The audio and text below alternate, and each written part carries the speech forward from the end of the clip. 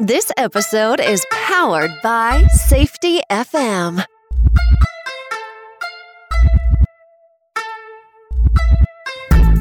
Welcome to the Safety Consultant Podcast. I'm your host, Sheldon Primus.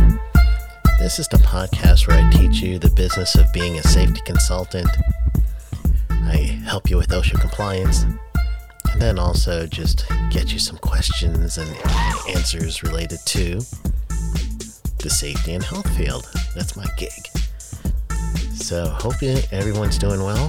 Thank you for listening to the show. And I am going to actually work on something that came to me from doing a private class this week. And the thing I was thinking about was, what are some tools out there to help you, not only with the classes that you do, but then also just resources for yourself, for your clients, a few other things you could use for your social media, all those things. So I go to the one place that I always look for when it comes to resources first, and that's the actual OSHA website. Occupational Safety and Health website from the US here is just wonderful. They have a thing called eTools and then vTools, and E is for electronic, V is for video. And then they also have a whole listing of safety and health topics so that you can get some good understanding about these things. So in this episode, what we're going to do is just going to go through some of the things that I've found with this safety and health programs and topic lists and everything else. So that is the plan for today. And so generally when I tell people about the OSHA site, in my brain I'm thinking, oh yeah, that's an old story, and not everyone's going to want to hear about OSHA anymore. But it is really a resource that I use constantly. It is literally my homepage on my internet whenever I log in. So I see it all the time. I'm teaching a lot of OSHA compliance stuff throughout the month, throughout the day sometimes. And generally speaking, I refer to the OSHA website for quite a few things for safety and health. So one of the things I really want to help you out with is, let's say you're in a class, just like I just finished, and you know that their information there could help your students a little bit more. So OSHA does have compliance things that is for the U.S. market, and you need to comply with certain things. And those are going to be, they'll be subject to compliance enforcement activities. But OSHA has another side, which is called compliance assistance. And that's where you get your safety and health topics and your training and everything else. And so here are some of the things that I use on a regular, and I do say on a regular. So first, let's start with the safety and health topics. So if you go to OSHA.gov, and once you're there, you're going to do /topics. So once you get to that, you could actually break up your topics into alphabetical order, or you could use a few other things. So you're going to hear me kind of clicking in the background as I'm literally looking this up at the same time. So I do want to, again, tell you, we are only going to be following me when you are on your own computer or someplace where it's safe. If you're driving, you know the drill, right? You are not going to be doing anything that you're going to be on the computer or on your phone or anything while you're driving, because you're just listening to me and getting everything understood. And then when you get to a safe space, then you're going to start looking at it. So OSHA.gov /topics. And then when you get there, you literally can look up just hundreds, maybe. I don't know. I never counted it because I just do not have that kind of time. But there's a boatload. How's that? A boatload is, let's call it my new actual unit of measurement. Large boat, small boat? Yeah. I don't know. We're calling it a boatload, right? We're going to clap on that one. So here we go. Once you get to that site and you start looking through the topics, I like to do the alphabetical listing. So let's say that you need to learn a little bit more about ammonia refrigeration. So I'm going right with A. As soon as you click on that one, you're going to see a breakdown of not only the standard, because they'll do that for compliance assistance, right? They need to tell you what the standard is. And then they'll show you how to recognize hazards, how to evaluate and control hazards, and then they give you additional resources with that.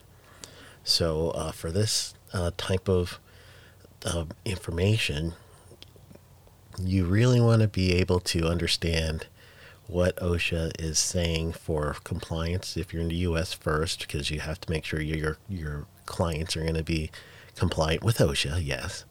And then secondly, what you're really going to focus on is hazard recognition and controls. So you really want to get a good understanding of that, and if you yourself need to get a better grasp on it, then go ahead and use this tool. There's also some tools in there that you could use that is going to help you along the way. And also in there, I forgot to tell you, there is a component in there that tells you about the workers' rights too. So you want to get a good look at that. But in some cases, OSHA will have e-tools, e-matrix, expert advisors, and video tools, all available for you with these safety and health topics. So for that one, you want to go to osha.gov/e-tools. So again, osha.gov/e-tools. So when you get there, you're going to see that there's some downloadable files here. There's going to be some tools on teaching you, again, compliance and its enforcement assistance. Those are two sides of OSHA there. And a lot of the e-tools that you're going to see here, it's good for you to use them in class, and this is how I would use them. So you could actually, let's say that you've got a client and they're oil and gas well drilling services. So you go ahead and click on that module, and during class you could literally, especially if you're online, because a lot of our classes are still going to be online type classes, so especially if you're online, you could click through this with your class and direct them to open another tab and follow along with you. So at that point, what you're doing is you're helping the people who are kinesthetic learners, who really need to click on buttons and see things where they're actively working themselves. They learn better that way. And you're also going to be helping the visual learners, because they are now visually seeing on their own page some of the things that you're showing them regarding any of the things that is important to them for that topic, right? So you're helping the student who's virtually getting over a hump of not physically being in class and being able to write notes and seeing you and all that. So that's another reason why you want to do this. But what you can also be, and of course the auditory learners are listening to you and they're learning from that. But as you're taking them through the e-tools or the matrix or the advisor, you are now doing something different for the student. You're doing something a little bit different for the learning experience. You're now helping that person with a resource and tool that they could take back with them. And they're going to be able to use this over and over and over again. And you're now showing them valuable resources that they could use somewhere else. Another thing that you could do with this, while you're there and you're clicking through some of these things, you could use this for some of your video products. So for instance, I have an Introduction to OSHA course that's a free course. So what I do is I take people through the course, and I'm literally clicking through different portions of the OSHA site and teaching them how to use that. So as I'm teaching them that, I am now also creating a video content, and I'm using this. I'm not changing it in any way. I'm not putting my logo over anything. It's just me doing training on something that's there, showing someone how to use this thing. So that's another way you could use these resources. Sure, you could put this up on your LinkedIn, your Twitter, your any of the social media, your Facebook groups. You can use it that way. And again, once you're using this, you're learning things too. So the students are learning, you're learning, and it's not all just U.S. OSHA compliance. Yes, that's in there because that's what OSHA's priority is for the U.S. However, it's also going to give you hazard identification, recognition, controls. So that's the basis of safety. That's going back to the actual nuts and bolts of what your safety career and job would be. I call it going back to basics, but that's what everyone calls everything, right? We're always going back to basics. I use this over the COVID-19 time period. I know in the U.S. we're thinking more endemic stage. Not everywhere in the world is going in that route. But for us, you can start seeing the transition and the loosening of some of the rules.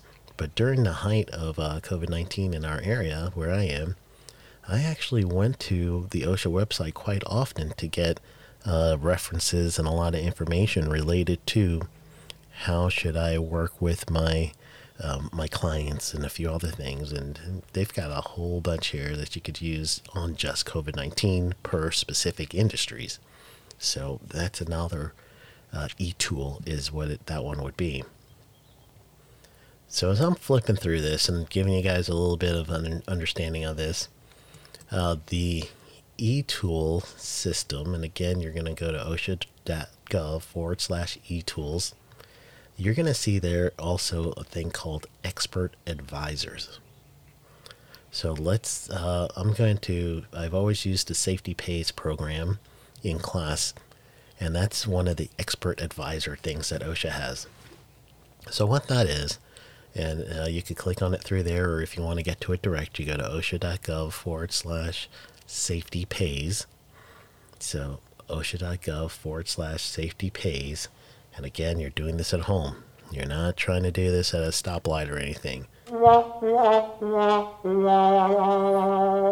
That's no good. So when you get home, you're going to do safety pays. What you're going to be looking for there, that one is an estimator, if you would, of the cost of an incident, how much it would truly cost a business. And the only way business could pay for things is actually through their profits. So therefore, safety and doing it right, you're protecting the company's profits. Here's a way for you to prove it. So the e-tool in particular, this one is, it's a brainchild of a few different entities or a few different activities. So the average claim cost is coming from the National Council on Compensation Insurance, Inc., NCCI, and they have 3 years worth of data, 2015, 2016, 2017. And this data now is also, the NCCI, they manage the largest database of workers' comp information. So the information you're getting from them, 3 years worth, is going to tell you the actual cost that an incident should be. But then, not only did they grab that information on this calculator, they match it up with this roundtable publication for construction safety performance, and it's a study that was done from Stanford University Department of Civil Engineering, so really just solid data. And they go through the direct costs versus the indirect costs, and generally you're going to see in the site more of the indirect cost of an accident. A direct cost is generally what your insurance is going to pay. If someone's injured and you got to take them to the occupational clinic, the hours it takes you, the worker, to get seen, and the other worker to drive them there and everything else. So you're paying 2 salaries. You could get that reimbursed. You could get reimbursed your medical cost, or even paid for from the insurance company, the medical cost, the repair cost for damage to equipment. Those are all going to be your direct cost of the accident. And then the indirect costs are going to be things like work stoppage, overtime pay, training for replacement workers, loss of productivity time from people talking around the cooler. Hey, did you see this? Did you see that? Look what happened here. All that stuff is just lost. And therefore, that is an indirect cost of the accident. So you're not going to pay all this at the same time. It's going to end up being where little by little, you're going to end up having to shell out money here and there as the business owner or the company. So they take all this into account in this e-tool, and it's a matrix, if you will. And this expert advisor, I believe is what they're calling it. All you have to do is know a company profit margin. And once you do the estimator, you'll be able to put in the profit margin. You could either do the injury type, such as amputation, laceration, occupational disease, shock, any of those things. Or you could put in the direct cost that the insurance that you put in for the insurance company. So as long as you do that and you know the profit margin, then they're going to kick back in this calculator cost multiplier for indirect and direct costs that they found through this Stanford University study. There's a sliding scale, a direct sliding scale as to the cost that should be. So once you get that, then it's going to tell you at a X% profit margin, you're going to need to start making more money to pay for this thing, this one injury. So at that advisor now, you could take that information, you could put it in a report for your clients and say, hey, here is the cost of inaction. Here's my cost for actually doing this work. And now if I were to prevent one instance related to the hazard that I'm teaching or I'm training or I'm providing a resource for, then this is your expected savings. So you could use that through this estimator. So it's really a good tool out there. There's plenty of these tools that you could use, but the matrix, there's an e-matrix, there's the checklist, there's e-tools related to ergonomics, there's expert advisors, there's e-tools related to many other things. Truly, you want to go through this site. You want to use it as best as you can for many, many different purposes. It's well worth it to go through it. It's well worth it for you to find something that you can even bring your students on a journey with you. So now, especially if you are going on and doing virtual classes, sometimes that could get boring. Not everyone has a soundboard like I do where I could hit buttons and, break things up with that. Or every once in a while I could ask a student a question, and if there's no answer, we get the crickets. Not everyone can do all that with the equipment that they have, but if you're online anyway for a virtual class, then encourage the students to do this with you, to click over and go look at the resources. And this is one resource just from OSHA. I'm sure there's other entities out there, especially if you're outside of the U.S. with your local administrators. Check their websites out. See if there's anything similar to that might be able to give you some descriptors or something that could help you. Maybe there's a college in your area, and they may have something similar to this for their safety and health department that you could use that is public facing. I've used that quite a bit with some colleges that do have some handouts or something that I could use for my students. I don't change it in any way. It's not my intellectual property, but I grab it and I present it to the students and just say, hey, this is a resource for you. I do that with my my list. So if you are a person who gets my email list weekly, then go ahead and you'll be able to see some of those tools there as well. So the best way right now to connect with me, I'm going through internet issues, so my internet sites are down. I'm working on it. I'm really working on it. So the best way to connect to me right now is going to be send me an email, sheldon@sheldonprimus.com. So sheldon@sheldonprimus.com, though the sheldonprimus.com website is in flux right now as I'm getting some expert help because it's too much. I can't do it anymore. I don't have that kind of time. So I'm going to go ahead and get some expert help on that. But the email is working. So go ahead and send me an email, sheldon@sheldonprimus.com. And here's two things I'm looking for. One is if you are outside of the U.S. and you have OSHA type agency that's a regulator and has a robust system online that I could check out and use for resources, send me that. Send me a link for that. I'll love to check that out.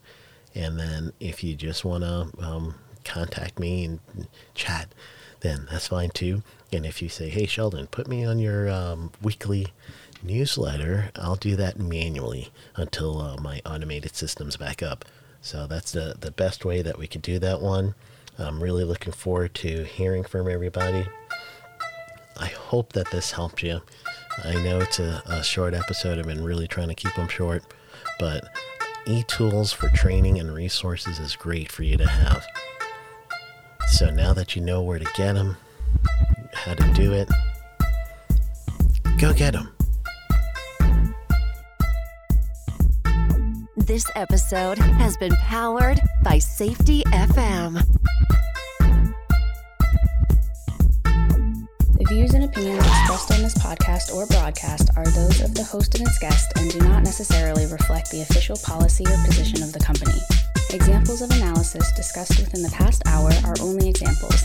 They should not be utilized in the real world as the only solution available, as they are based on very limited and dated open source information. Assumptions made within this analysis are not reflective of the position of the company. No part of this podcast or broadcast may be reproduced, stored within a retrieval system, or transmitted in any form or by any means, mechanical, electronic recording, or otherwise, without prior written permission of the creator of the podcast or broadcast, Sheldon Primus.